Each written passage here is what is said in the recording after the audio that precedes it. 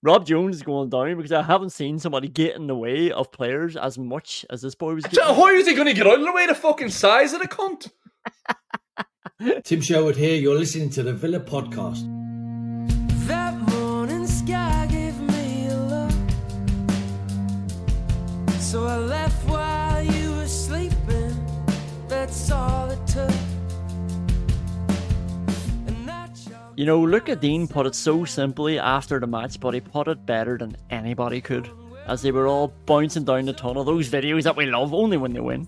They're high-fiving, they're saying hello to the camera, they're saying Van Most to the camera. Luca Dean turned and said, another one. And it bloody well was another one. Another win, another big away win against a big team. Another win, 9 out of 13. City don't have more, Arsenal don't have more, Liverpool don't have as many. Villa into the top 4. 2 points off the top. Another win. On we go. Probably doesn't bode well for the next hour if you're saying, look at Dean, put it better than anybody ever could by saying another one. What's going to happen here, Colin? Well, I play the music right now, the music that everybody loves. I mean, that was good. Like, it was painful in the first half, let's be honest. We'll probably drill down into a lot of it. Very tough to watch in the first half. But how often have we come on here after bad results and we've bemoaned the players' inability to rise out of a rut, to shake off when things go wrong? And this was, like, it's never going to be put into starker contrast here. Things starting so badly. Maybe getting out of jail, but dragging yourself out of jail, still creating chances when it's going badly, and then coming out a completely different team in the second half. Smart, cohesive, confident, and get the job done. Get the job done, and on we go. Another one. Yeah, the first half wasn't good, but I sometimes wonder if you and Unai Emery came to a clearing in a forest and you were both confronted with a river, I think the two of you would be asking very different questions. Obviously, first off, you'd be asking, what the fuck are we doing here? Why have we gone on holiday together to the Amazon? I'd be asking what he's wearing.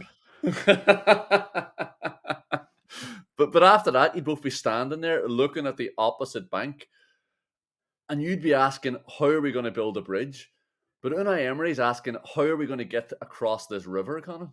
And it turns out his plan was to fucking induce a heart attack in me and then ride my dead body to the other side, because that first half was fucking turgid. It was too slow.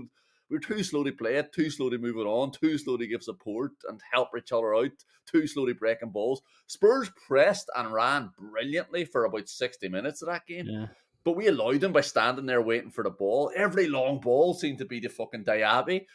I wouldn't trust him to take down a phone number, never mind a football, the way he was playing today. Because when it comes down to it, Spurs had a lot of moments, but they didn't really. Emi Martinez made 2 big saves. He had a lot of moments, but did they really cause us that much hassle? I mean, if Unai Emery said to me, I have to kill you to survive, I think I would have to say okay. And I'd give him advice about where they stand in my corpse for grip and balance so he can sail across the river. Yeah, I think I would trust him that it's the right decision. It's in the best interest. The best interest of the next result of another one. Whatever I can do for another one, you and I use me. I am your vessel.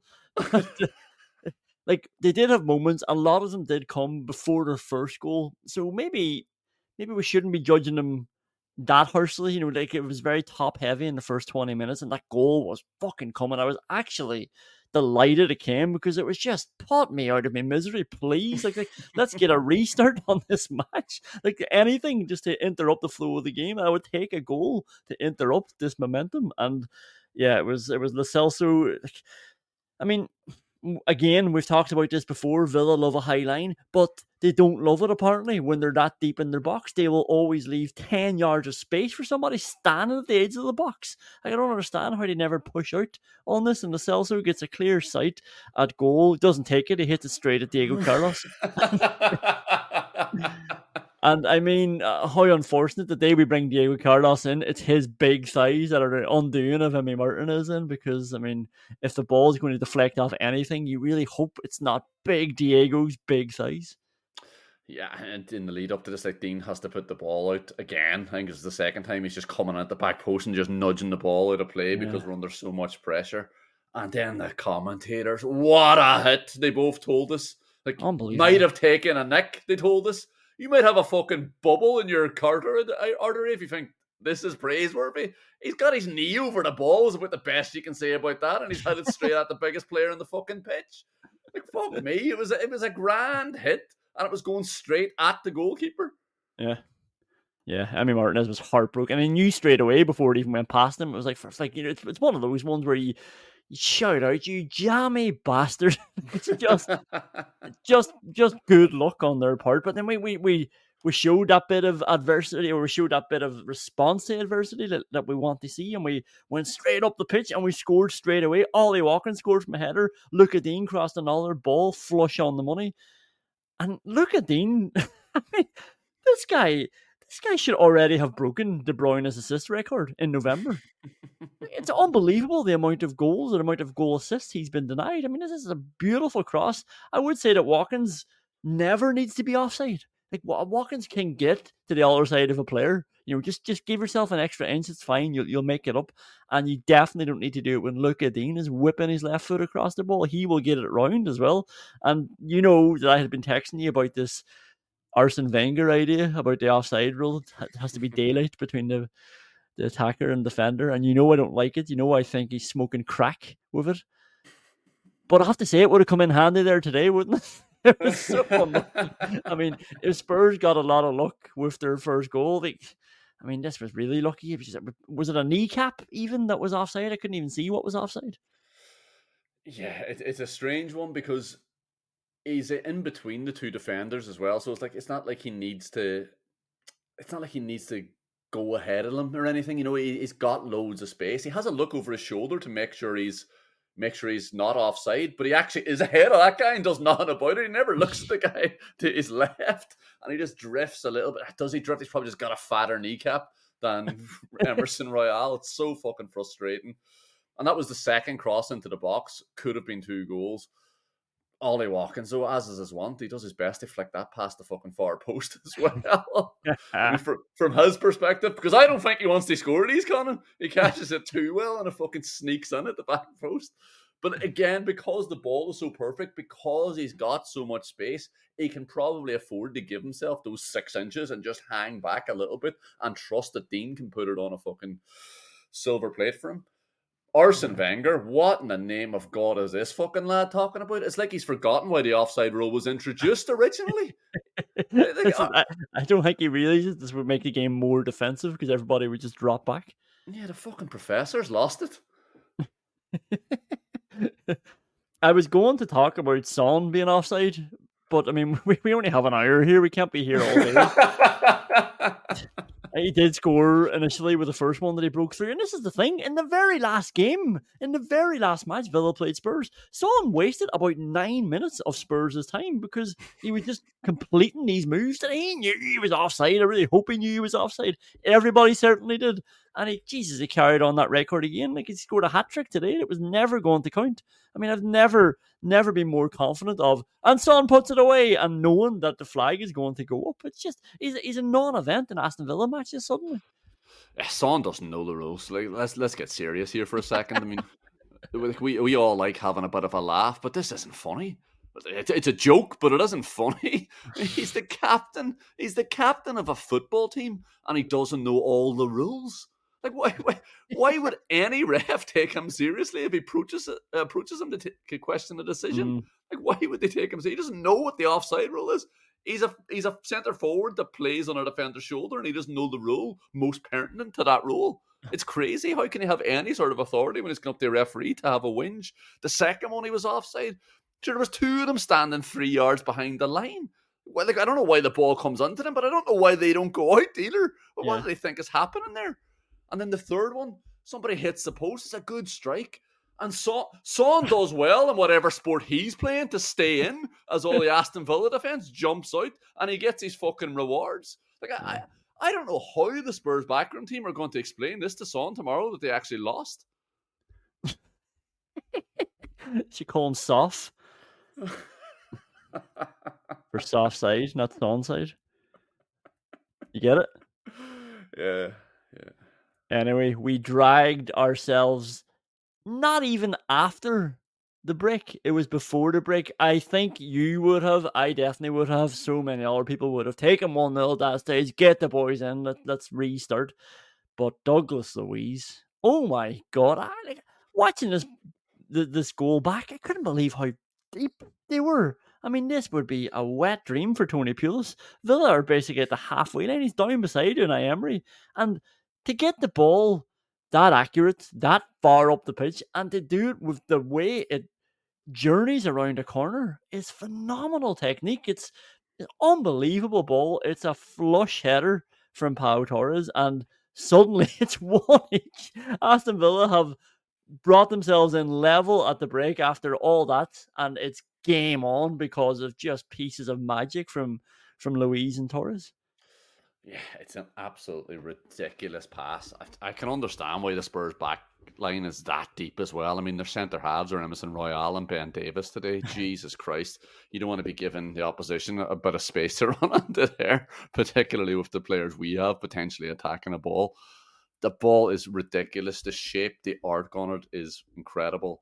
And it's a really, really satisfying header to watch. I can only imagine how good it felt to just come straight off his forehead and into the side of the net. Yeah. I'm Sandra, and I'm just the professional your small business was looking for. But you didn't hire me because you didn't use LinkedIn Jobs. LinkedIn has professionals you can't find anywhere else, including those who aren't actively looking for a new job, but might be open to the perfect role, like me. In a given month, over 70% of LinkedIn users don't visit other leading job sites. So if you're not looking on LinkedIn, you'll miss out on great candidates like Sandra. Start hiring professionals like a professional. Post your free job on linkedin.com/people today. Everyone knows therapy is great for solving problems, but getting therapy has its own problems too, like finding the right therapist, fitting into their schedule, and of course, the cost. Well, BetterHelp can solve those problems. It's totally online and built around your schedule. It's surprisingly affordable too. Connect with a credentialed therapist by phone, video, or online chat, all from the comfort of your home. Visit BetterHelp.com to learn more and save 10% on your first month. That's BetterHelp, H-E-L-P. Burrow is a furniture company known for timeless design and thoughtful construction, and free shipping, and that extends to their outdoor collection. Their outdoor furniture is built to withstand the elements, featuring rust-proof stainless steel hardware, weather-ready teak, and quick-dry foam cushions. For Memorial Day, get 15% off your Burrow purchase at burrow.com/ACAST and up to 25% off outdoor. That's up to 25% off outdoor furniture at burrow.com/ACAST. And we came out in the second half, whole new team. We'll talk a bit more about some of the tactical decisions, first half and second half in the award categories. But the second goal, the winning goal, I mean, what I loved about this was you could see Kamara looking up, surveying his options. Leon Bailey's there. He's thinking, did I think that into him? He just holds on to it. He carries it forward a little bit. He's calm. Villa were calm that second half. And he bangs it to Watkins, lays it off first time to Tielemans. And it's just an effortless ball back to him from Tielemans. Just a little no look. Actually, you're through there. Just take it back there, buddy. And Watkins, I mean, speaking of effortless, it's just the touch, the finish. It's like the finish has come off his first touch almost. It's like a 1.5 touches. And I'll tell you what wasn't effortless. Can we talk about the work that Luka Dean did seconds before on the sideline over on the left-hand side to win a throw-in, to hold on to the ball under so much pressure, showed a lot of strength that I didn't know he had as well. He was holding boys off, like John McGinn there at one stage. Bit of skill, again, composure, and he wins the throw-in. And that's exactly where Villa then work that ball into midfield and get the goal from. It's because of this hero that we're coming on here every weekend to talk about, Luka Dean. Yeah, it was brilliant, and it was absolutely exactly what we needed at that stage. I was actually just thinking, Jesus, that's great just to keep possession in that situation because we lost it so much in the first half in a position like that. Then after that, it's just lovely, simple, effective football. Great touch and finish. Like, he takes it really quickly, but he also takes it pretty far from the post and with not that much power, but luckily this fucking Vicario lad couldn't save a fiver in the Paris savings. This lad's this is the first time I've really noticed this lad. I have actually avoided Spurs for most of the season. That makes it sound like it's a lot more active than it was. I haven't actually seen many Spurs games, is what I mean by that. But Jesus Christ, I'm glad I have seen them now, because I wouldn't be worried about them if he's their number one. The only other flashpoint I wanted to talk about at the top of the show was the Kamara challenge avoiding a red card. Or so Alan Smith told me. Alan Smith said he could be in trouble. Alan Smith said, no doubt he does catch him. I was like, what the hell happened here? I thought Villa had the ball. Looked at the replay. Boubacar Kamara passes the ball and Pedro Porro comes in and kicks him. Pedro Porro, about a half a second away from the ball, comes in and kicks Boubacar Kamara after the ball's gone, after he's passed it to Lucadine.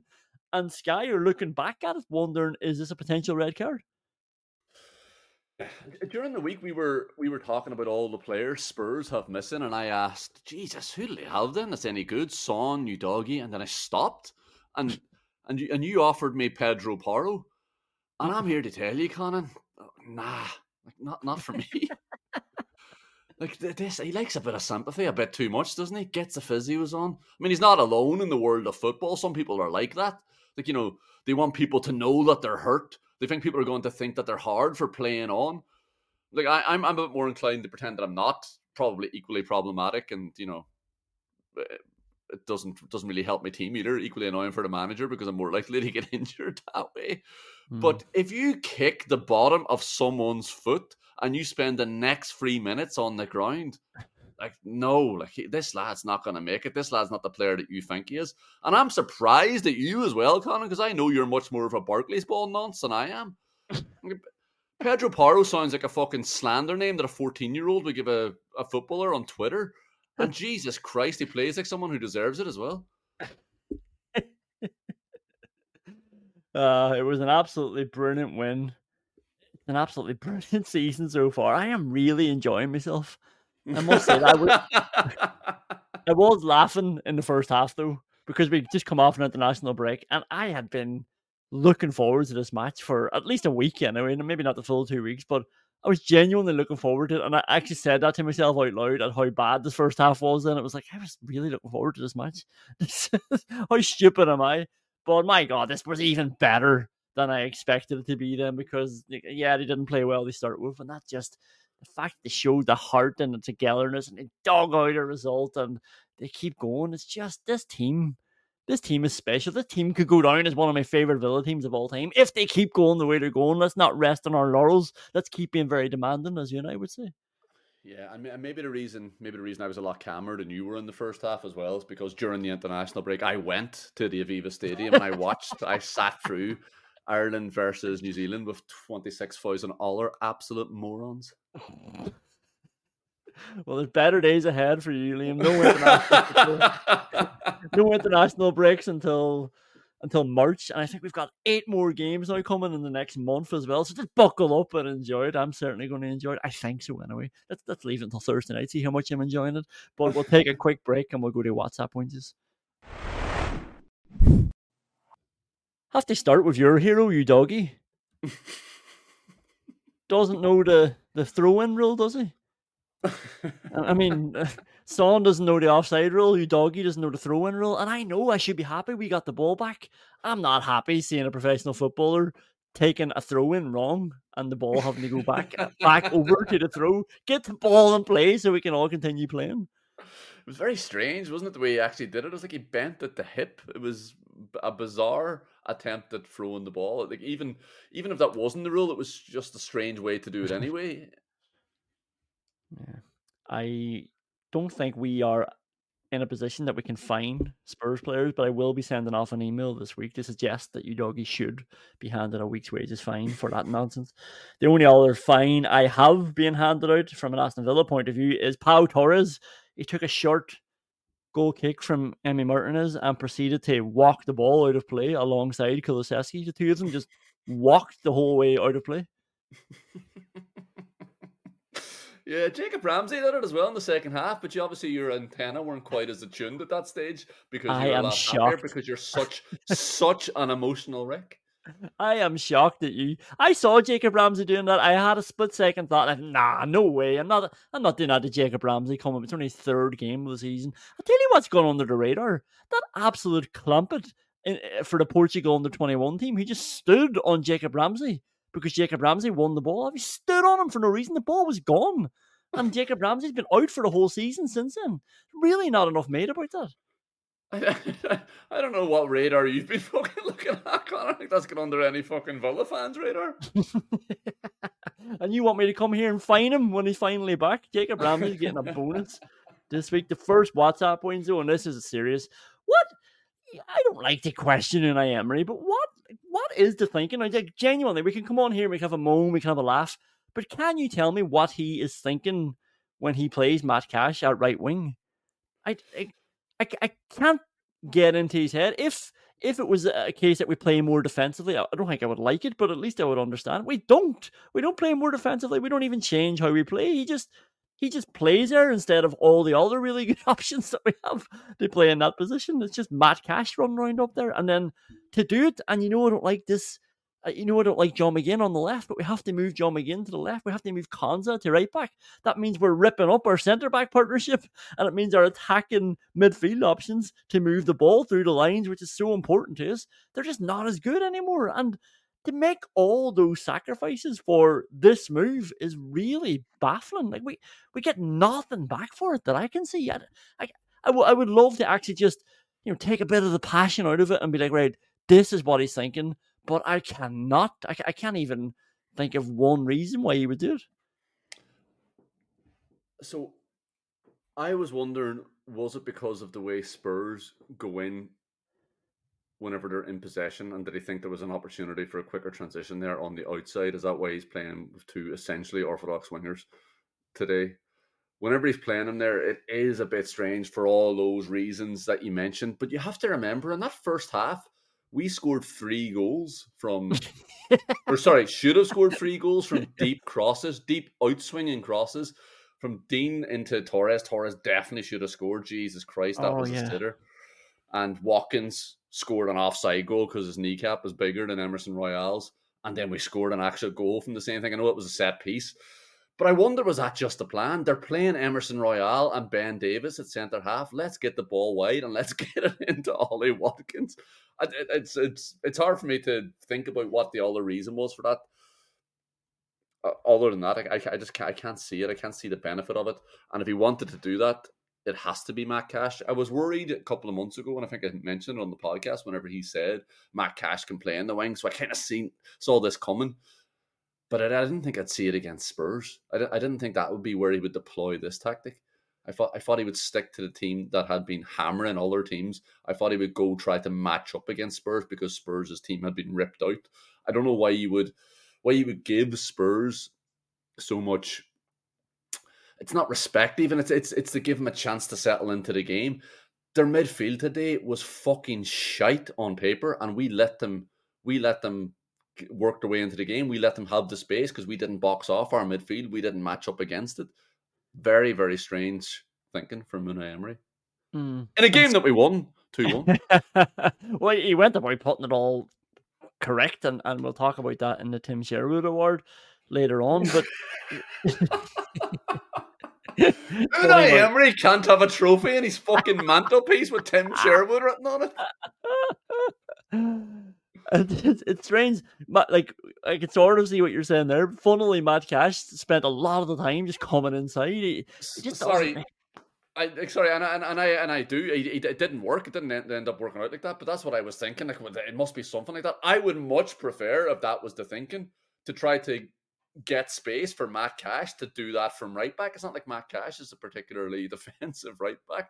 And like I said, we should have been putting Spurs under a lot more pressure. They're having a terrible period of results at the minute. They've got so many injuries. I think we should have just gone out with our strongest team. And if we wanted to put pressure on Emerson Royale and Ben Davis, not that would have been particularly difficult for us to do, we probably should have thought about how are we going to free up space for Matt Cash to get out wide rather than just playing Matt Cash out wide. I did find it interesting though watching it because Matt Cash is he does like defending as well when he's playing right back. He can get stuck into it sometimes, but he's not even a good defender up there. He likes to be in the last line. He likes to have his back to the wall as such, and then know there's nothing behind him and know that he can just come full force and tackle what's in front of him. Up there, we've slated Bailey and Bertie T before for not looking like they knew what to do defensively. Matt Cash was just been running around. He was turning his head. He was running around in circles in defense. It was like, oh my god, maybe I should be giving Bailey and Bertie T a lot more credit for that. Maybe Matt Cash will now understand that it's not as easy as it looks when you're defending from there up there. Yeah, and Con, we've given out to each other for not being able to defend the way Matt Cash was defending today. I mean, he was getting done by 1-2s like you wouldn't believe. It was pathetic stuff. Couldn't follow his man. Just started pointing at Konza, and Konza's like, "What? That's definitely not my man. Why am I drifting out here now because of you? Because you've fallen asleep yet again." He didn't know what he was doing. The first 20 minutes, Konza didn't know what he was doing either. The two of them just looked like they were absolutely lost in the positions. It was like Konza's so used to having Matt Cash to his right anyway. Maybe Konza just thought he was playing centre half. Yeah. And the first 4 minutes, the centre backs were just being split apart, ball over the top, and I was like, maybe try Konza centre back. I mean, do we want to just go back to what works really well? But the next WhatsApp wins, and you sort of touched on it, and I don't think you're going to like it that much. But do these boys know Ben Davis is playing centre back against Diaby? I mean, I know you're saying to hit the Abbey ball, but just push it in front of him. Give the Abbey something to chase. I mean, it seemed like so often the midfielders were, they just didn't have control of the ball. They were running until they lost it. They were trying to get it under control instead of just pushing it forward. Give the Abbey one ball to chase with Ben Davis backtracking. Didn't see it one time. I almost captained this boy on fantasy football. Christ, I nearly wish he did come. But yeah, it was strange. I mean, like the Abbey just wasn't involved in the game at all, and I did feel a bit sorry for him because every ball he did get was just Ben Davis leaning on his back and heading the ball away. It was strange that we didn't try to exploit it. The balls out to our forward players weren't good because Spurs were so good at putting pressure on us. Spurs did a brilliant job of closing us down, but I think that was because of our shape. Our shape didn't work against what Spurs were doing, and our shape is the shape we had today isn't the shape that we're used to playing either. The only ball the Abbey was getting, like the only reasonable ball you could think he could get under control was when Konza had it at right back and Cash wasn't an option. Kamara was being blocked off, centre back was being blocked off, and he was being clever, thinking, okay, I'll just get this up to Diaby, I'll go through the line. But then Diaby was under so much pressure trying to get that under control, coming into a more crowded zone as well, somebody up his arse. I mean, it was. To give 20 minutes to go me a bit of credit whenever I was slagging off Diaby. Diaby made a lot of really bad decisions as well today. Like Diaby looked like he wanted to play right back a lot of that fucking game. He was turning back so much and running back towards his own goal. So he's put through once or twice and he's turning away again as well. Diaby just wasn't good today. Forget about the balls up to his chest. He had a few balls in his feet and he didn't do anything with them. Yeah, Jesus, let me clarify. Yeah, I'm not making an excuse for Diaby at all. I thought he was awful.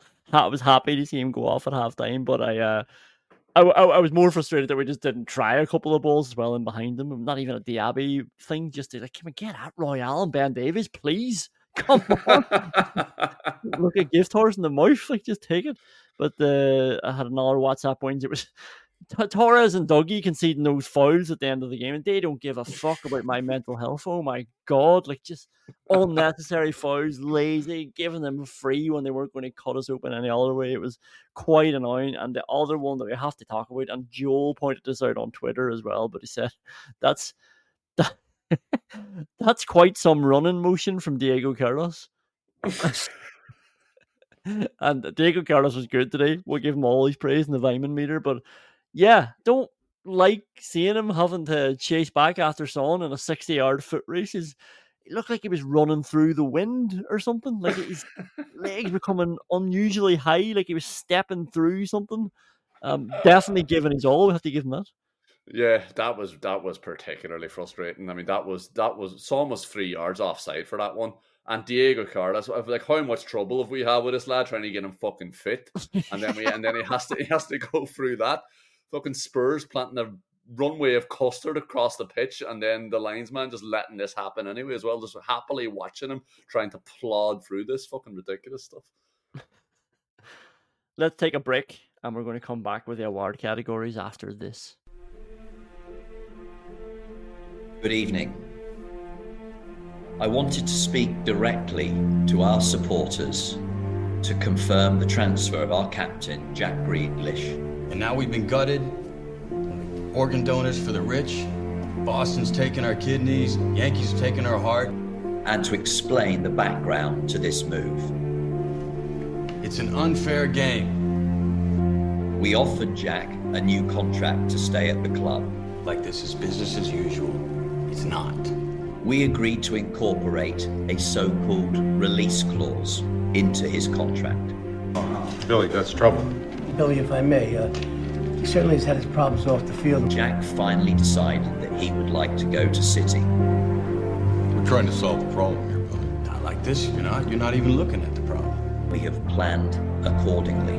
We got to think differently. It was never our intention to replace Jack with one footballer. Guys, we're still trying to replace Gianni. I told you we can't do it. We can't do it. Our strategy was to analyze and break down Jack's key attributes. Now, what we might be able to do is recreate him. Recreate him in the aggregate. The what? A walk. His creativity, his assists, his goals. That's what we're looking for. And to find these qualities and others in 3 forward players. 3 ball players. And in doing so, have also reduced an over-dependency on one brilliant footballer. Add that up and you get Emiliano Buendia, Leon Bailey, and Danny Ings. They truly are the future. If we try to play like the Yankees in here, we will lose to the Yankees out there. I don't know what that means.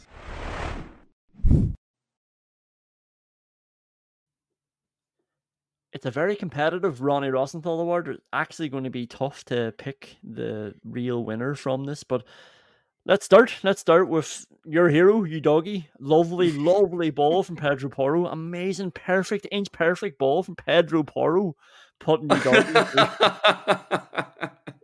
And it's a deep run. You had worried about it. You'd said you hope people don't spot the way past the high line is to have a runner coming from deep. And when it's your fullback, when it's your doggy, they can make inroads from deep. And like it's a deep run past Konza actually. And Pedro Porro puts you doggy through, and he just panics, like no composure. He balloons it over the bar.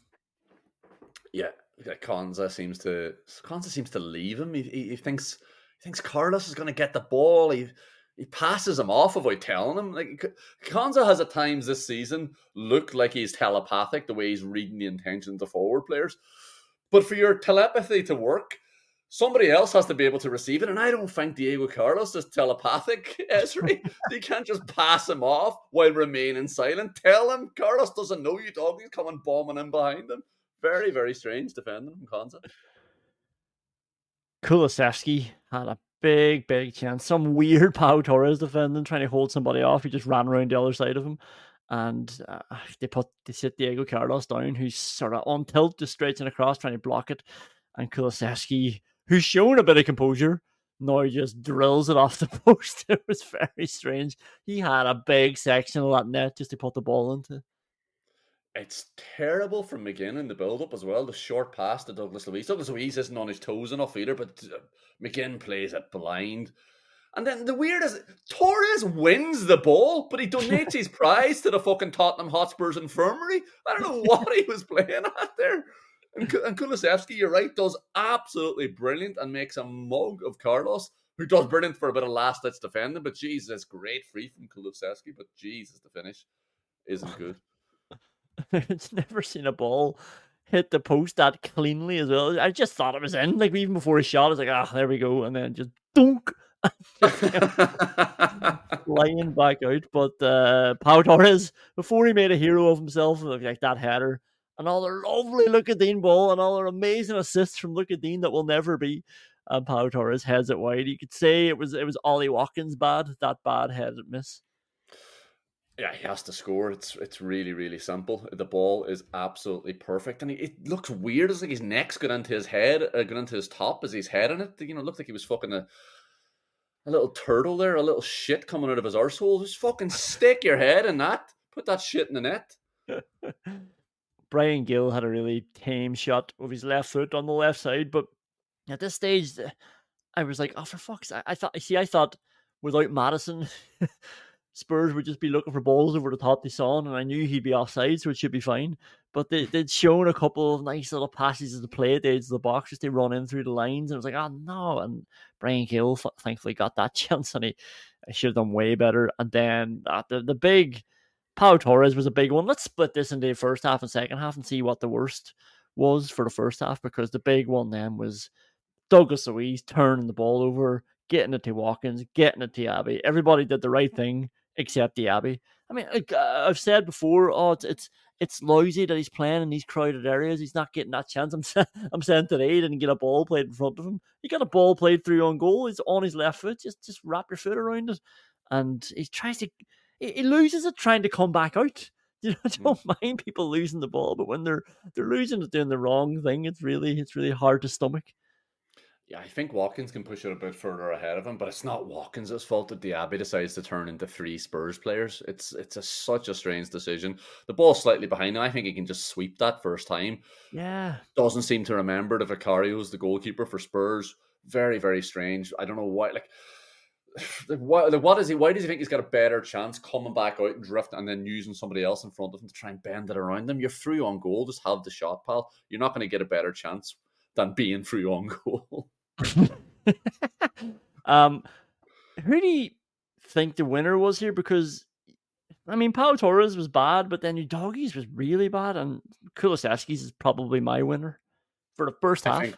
I think Pau Torres is the worst. I think maybe it's just because it's the one that angered me the most. The other two were more relieving than anything. Udogie's stretching. It's a really bad finish. He is a fullback, the best fullback Spurs have. And the Kulusevski one is Kulusevski does so well beforehand to absolutely rinse Carlos. It's hard to tell. Diego Carlos had one as well where the ball just comes into him. It's absolutely ridiculous. Oh, yeah. I know he's right-footed, but I would suggest if you want to get the ball onto your right foot, the best way to do that isn't to completely air shot it with your left and let the ball hit off your standing right foot. Fuck me, it was dreadful. Could be a what the fuck winner just yet, but the second half, Leon Bailey, I don't think I want to see this boy starting a game anymore, because he looks so good when he comes on. He just looks great, especially when he's coming on to a game like this when things aren't going well. He's just bouncing across the ground. He looks like he's got a lot of energy. He looks like he's got so much positivity. He looks very confident. And in this one, you're sort of like, yeah, go on, get at the defender. And he gets on to his left, goes by you, doggy, like he's not even there. And, and he has a shot, and it's lettuce hands from Vicario that just goes onto the post. I was hoping it would hit off his head and go in, but there wasn't enough power on it. And then Ben Davies, like, Jesus, he's about 1 yard out. Maybe the ball's a bit high, but he's probably too close into the line as well, and he heads over. The Bailey one, it's absolutely brilliant from McGinn initially. This lovely vision and then a great pick out. Unbelievable first touch from Bailey. Doesn't slow his momentum at all. Does really well to shift it past Spurs' best fullback. Shifts it past someone else as well on the way. And then the shot's not great. Not enough power on it. Not close enough to the post. But what has happened to Vicario there? I mean, it looks like he's throwing a tea towel on top of the ball to try to stop it. It was absolutely pathetic. And it deserved hitting off the back of his head and going into the net. The attempt to save was so bad.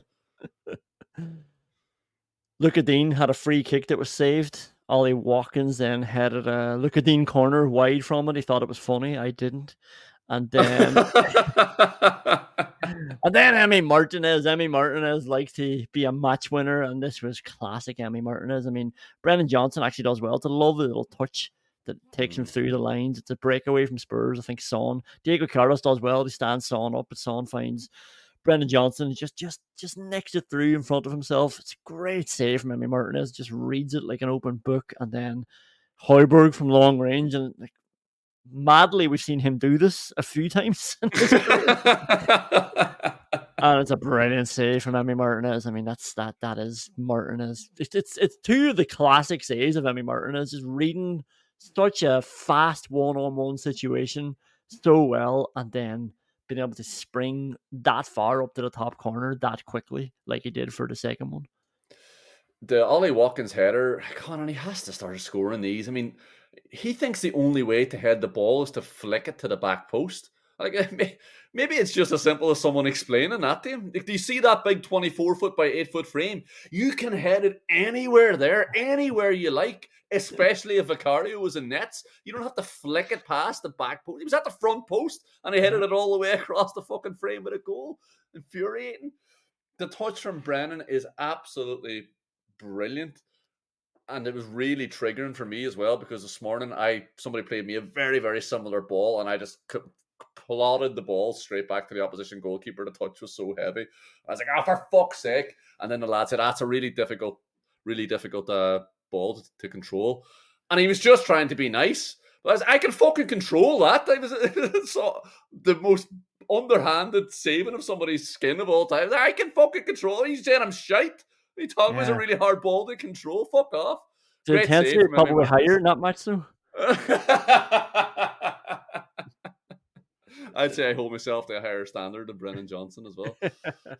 Absolutely brilliant from Martinez. I'd expect him to save that though, because he is such a brilliant goalkeeper.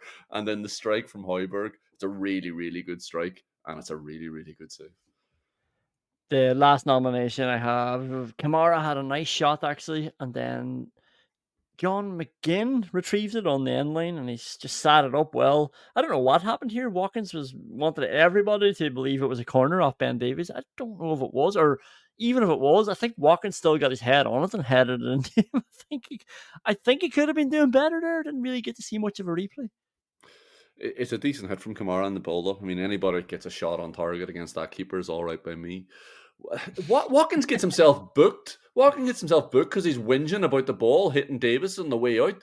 He should be getting booked because his shirt is hitting the fucking ground on his way out of the pitch to jump into the crowd. That was pathetic.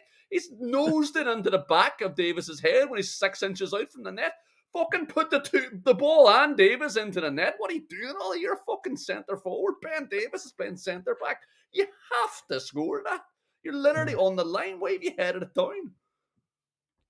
And then if he thought he was safe from another nomination, he's also the winner of the Peter Eichmann What the Fuck Award. Ollie Watkins, John McGinn does that thing, uses his arse. He doesn't just take the route that people want him. He comes across the midfielder and then he drives straight and he puts it in front of Ollie Watkins, who trips over himself.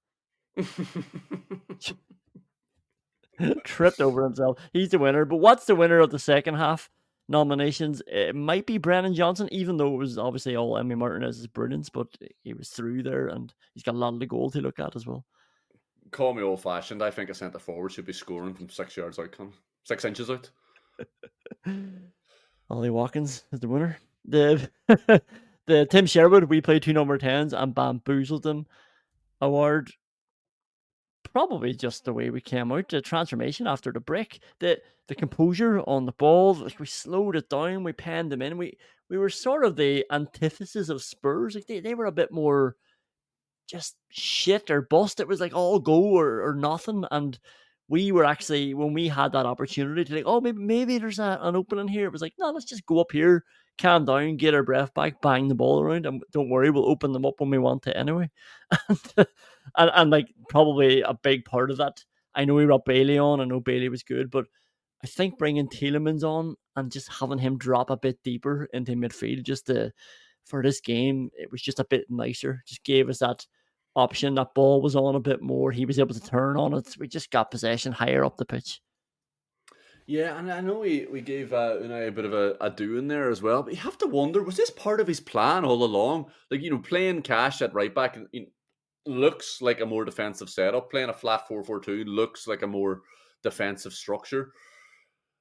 And was he just thinking, Spurs can't possibly play the way they want to play for this full game? They can't do it. The players are going to be fucking wrecked. Remember, most of these players don't play a hell of a lot of football as well, so they don't have those miles in their legs that can keep them going for that long. Maybe he was looking at their bench thinking, ordinarily that would get them out of trouble here, but they've got nobody to bring on. Was he doing the Rocky 3 approach to management here? Just taking punches, telling them that ain't so bad, waiting for them to punch themselves out. Oh, And they Liam, did. keep talking, please.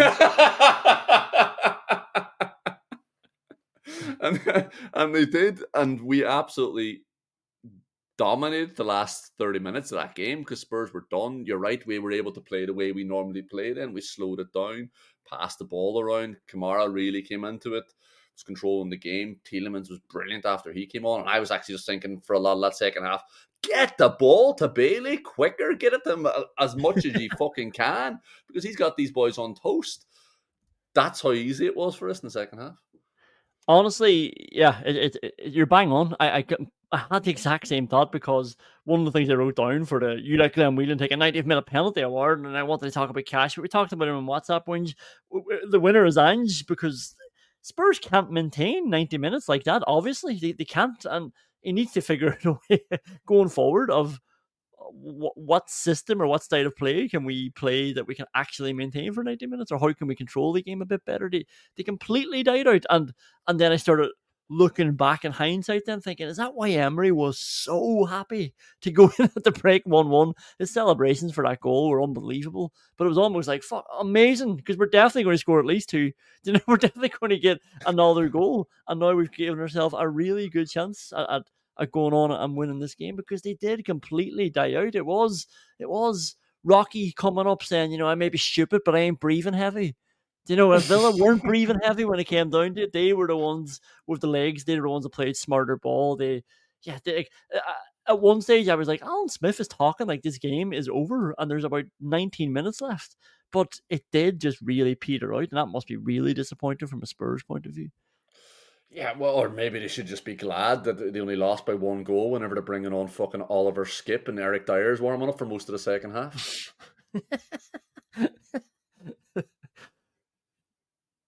The John Gregory, if I had a gun, I would have shot him quote of the week. You never have to go far to find this. You just go onto Instagram, you just type in Unai Emery. Unai Emery, by the way, who had another lovely quote. He was out in Milwaukee to visit the Bucks over with Wes Edens, and he was really enjoying himself. Good to see him being treated well during the international break, just being put up. Good to see him educating himself further as well. We know he's going to be doing that, but then he came out 149 years for this fantastic club. Happy birthday, Villa. More great memories are yet to come. Up the Villa.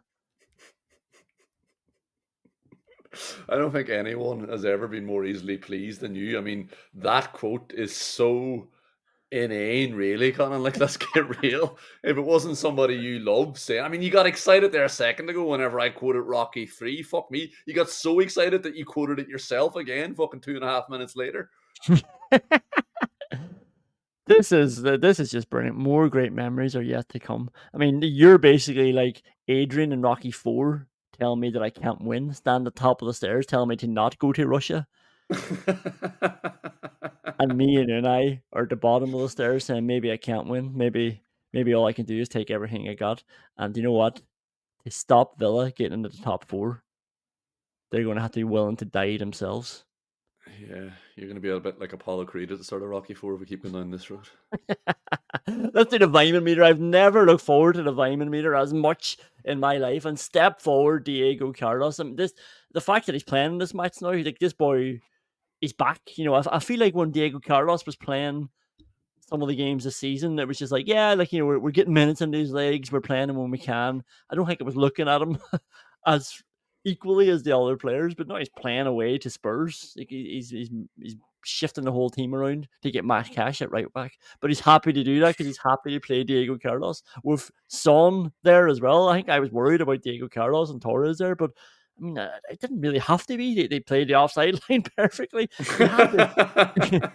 He had this flick clear from a Pedro Porro ball as well, and like that's going to be a good ball in. He was playing it into Son.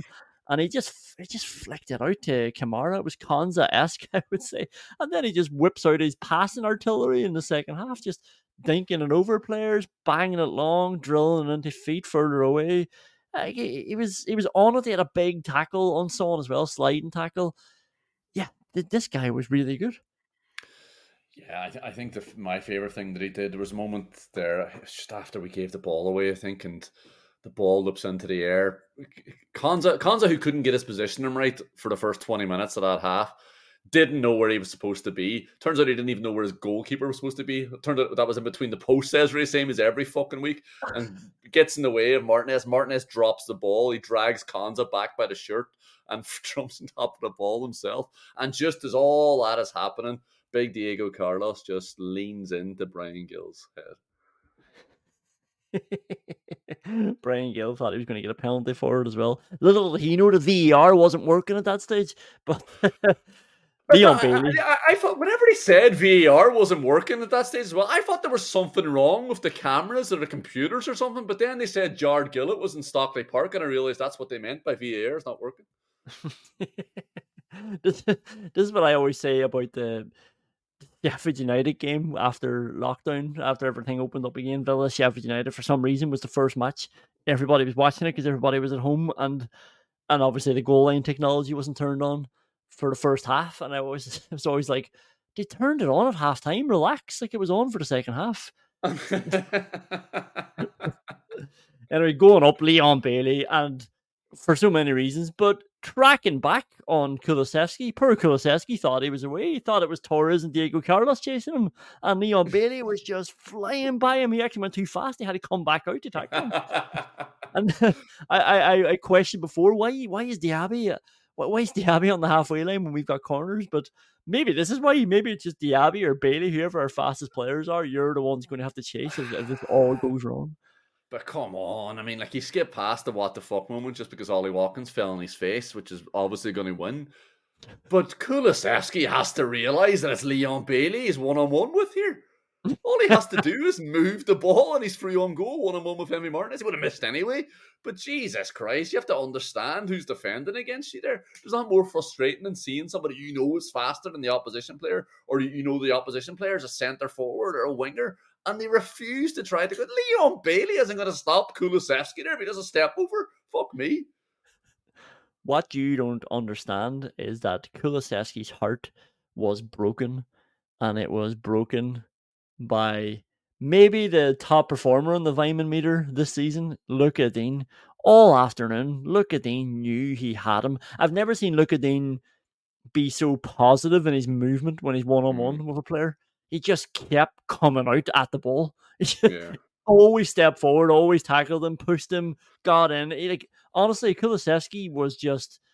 I felt like his spirit was crushed, and it was because of Luka Dean. I mean, we can talk about his balls. I mean, the assists he's not getting, the work that he's doing. He's so fit now as well. But, like, again, defensively, he was really enjoying that challenge, and he was by far on top of it. Yeah, it was very, very decisive defending from Luka Dean.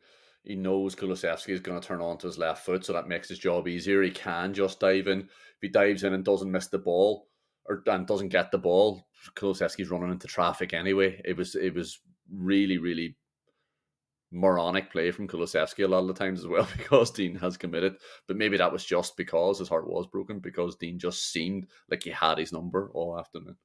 Yeah. John Duran is back, and John Duran is flying up the Vyman meter. That tackle on Emerson Royale. Where the hell did that come from? Big slide tackle. It came from him losing the ball about 5 seconds earlier.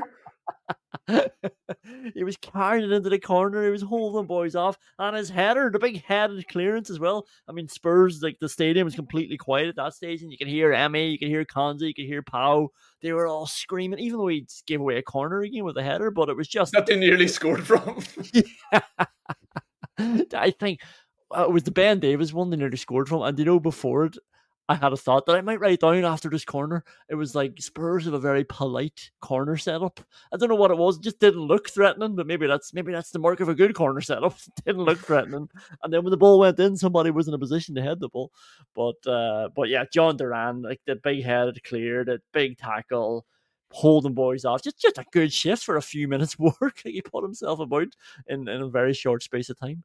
Yeah, and I'm delighted to have him back. I actually wanted him on the pitch a little bit earlier as well, because Ollie Watkins was labouring a little bit, much more than you'd ever normally see Ollie Watkins labour. And I just couldn't resist the idea of bringing on John Duran. And I was right. He was brilliant when he came on. The speed of him across the ground as well to close lads down. A couple of times he realised he had to do it. A couple of times he realised he was the freshest player and he probably would get there quickly. A couple of times he realised it was Emerson Royale he was up against. Brilliant all-round performance from John Duran.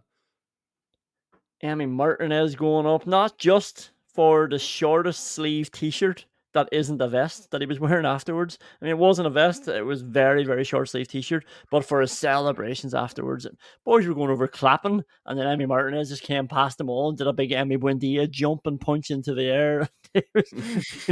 Got the two fists going. Bailey was following him because Bailey was just feeling great and he was jumping about as well.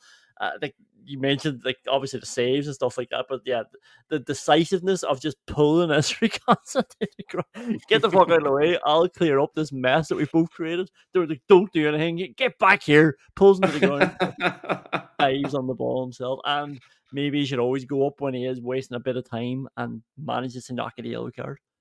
Crazy that he didn't get a yellow card, really, especially with Rob Jones as the referee. Yeah. The weirdest thing about that is I don't think any of our players look like they've played with the fucking bros officiating before. Like, did they think that Rob Jones and the boys woke up this morning, banged out fucking 50, 100k barbell curves with their fucking foreheads to start giving up free kicks for lads falling over softly? It was so weird. The first 20 minutes, the Villa players are just looking up at Rob Jones looking for a free. There's one with John McGinn. John McGinn was brilliant in the second half. The first half, absolutely crazy.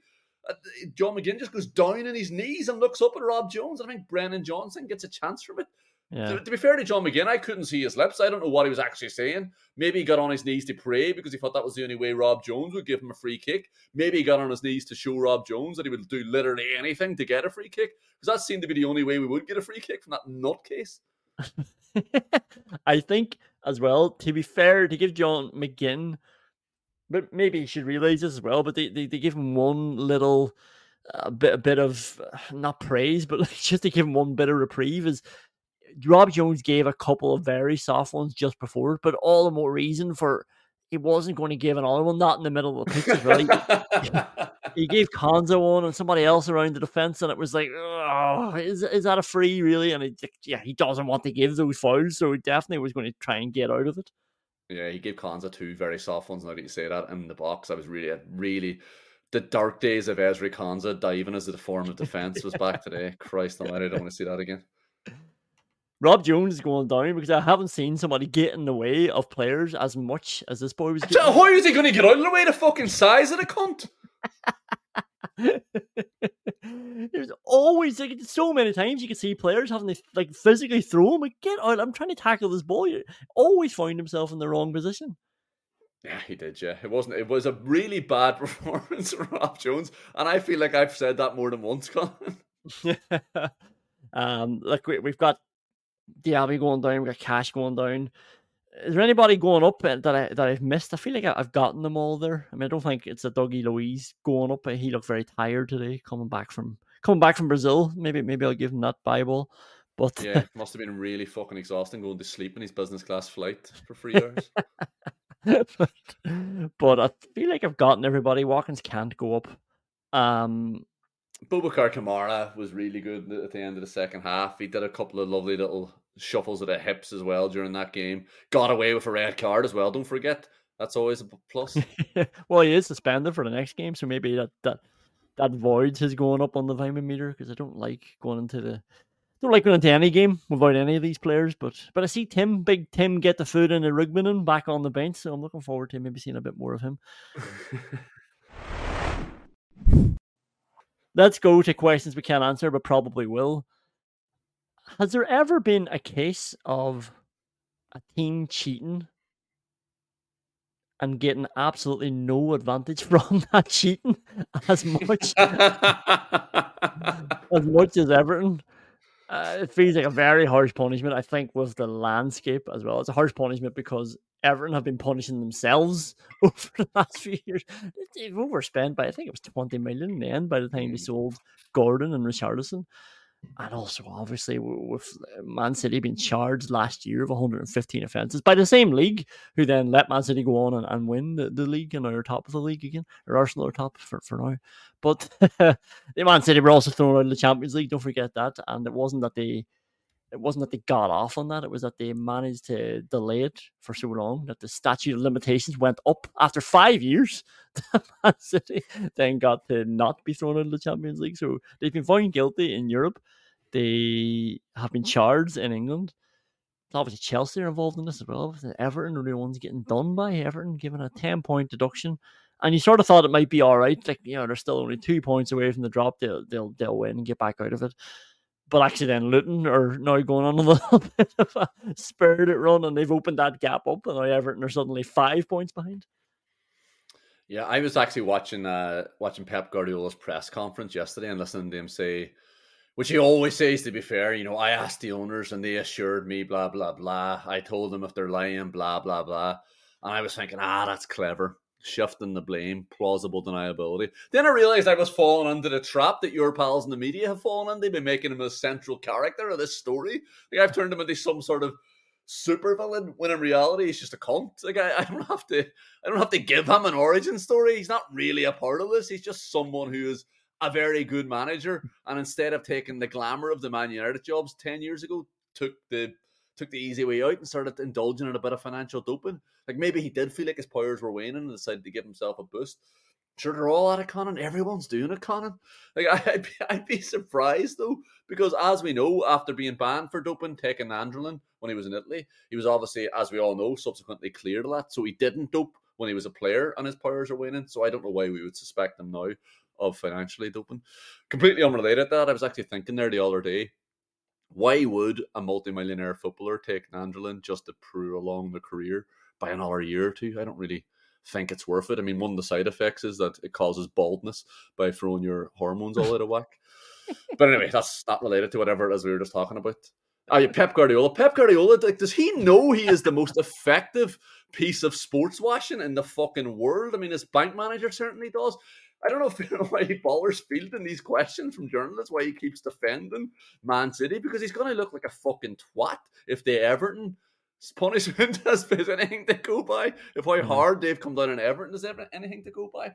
And he's right, it is different. One of the ways it's different is that Everton were done for one thing. Man City have been accused of 115 things.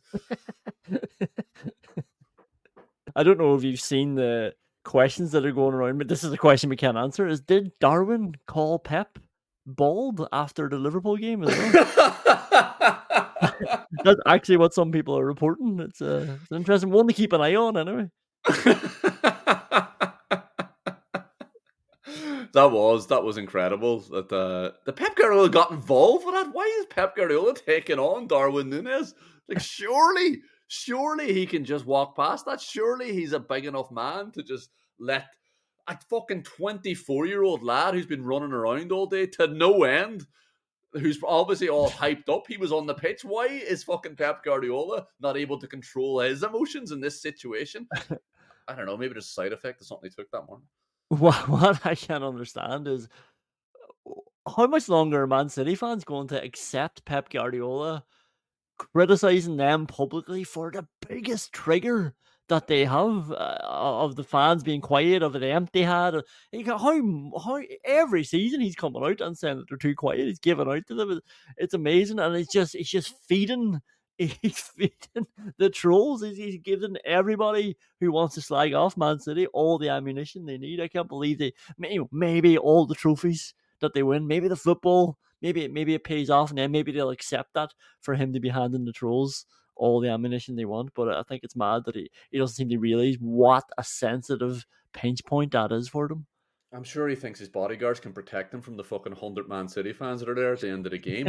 Did you watch that game? The atmosphere was absolutely pathetic. It was the same as the Spurs game today as well. It was bizarre how quiet those stadiums were. Those the 50,000 to 70,000 seater stadiums were so quiet during periods of that game. I couldn't believe it.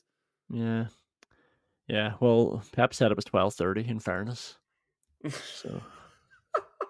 I know I've run out of energy at 12:30 in the fucking afternoon. Anyway, let's leave it there. We've got a lot of games ahead, so I suppose we should start pacing ourselves. But this was absolutely brilliant. Another massive result, and we're in the top 4 now. It's not like we're going to be lingering on 5th for the rest of the season. We're actually in the top 4 now. We're in the Champions League places. It's ours to lose. We are in control of our destiny. And Unai Emery is in control of Aston Villa. Remember that as you go about your Monday. Unai Emery is in control of Aston Villa. Everything is great. Just enjoy it. Enjoy it. See you later. All the best. That wind is calling my name, and I won't wait, or I'll never get on. Selling a little or a lot? Shopify helps you do your thing however you cha-ching. Shopify is the global commerce platform that helps you sell at every stage of your business. From the launch your online shop stage to the first real-life store stage, all the way to the did we just hit a million orders stage. Shopify is there to help you grow. Shopify helps you turn browsers into buyers with the internet's best converting checkout. 36% better on average compared to other leading commerce platforms. Because businesses that grow, grow with Shopify. Get a $1 per month trial period at shopify.com/work. Shopify.com/work. Mom deserves the best, and there's no better place to shop for Mother's Day than Whole Foods Market. They're your destination for unbeatable savings, from premium gifts to show-stopping flowers and irresistible desserts. Start by saving 33% with Prime on all body care and candles. Then get a 15-stem bunch of tulips for just $9.99 each with Prime. Round out Mom's menu with festive rosé, irresistible berry chantilly cake, and more special treats. Come celebrate Mother's Day at Whole Foods Market. Hey, it's Paige DeSorbo from Giggly Squad. High quality fashion without the price tag. Say hello to Quince. I'm snagging high-end essentials like cozy cashmere sweaters, sleek leather jackets, fine jewelry, and so much more. With Quince being 50 to 80% less than similar brands. And they partner with factories that prioritize safe, ethical, and responsible manufacturing. I love that. Luxury quality within reach. Go to quince.com/style to get free shipping and 365-day returns on your next order. Quince.com/style.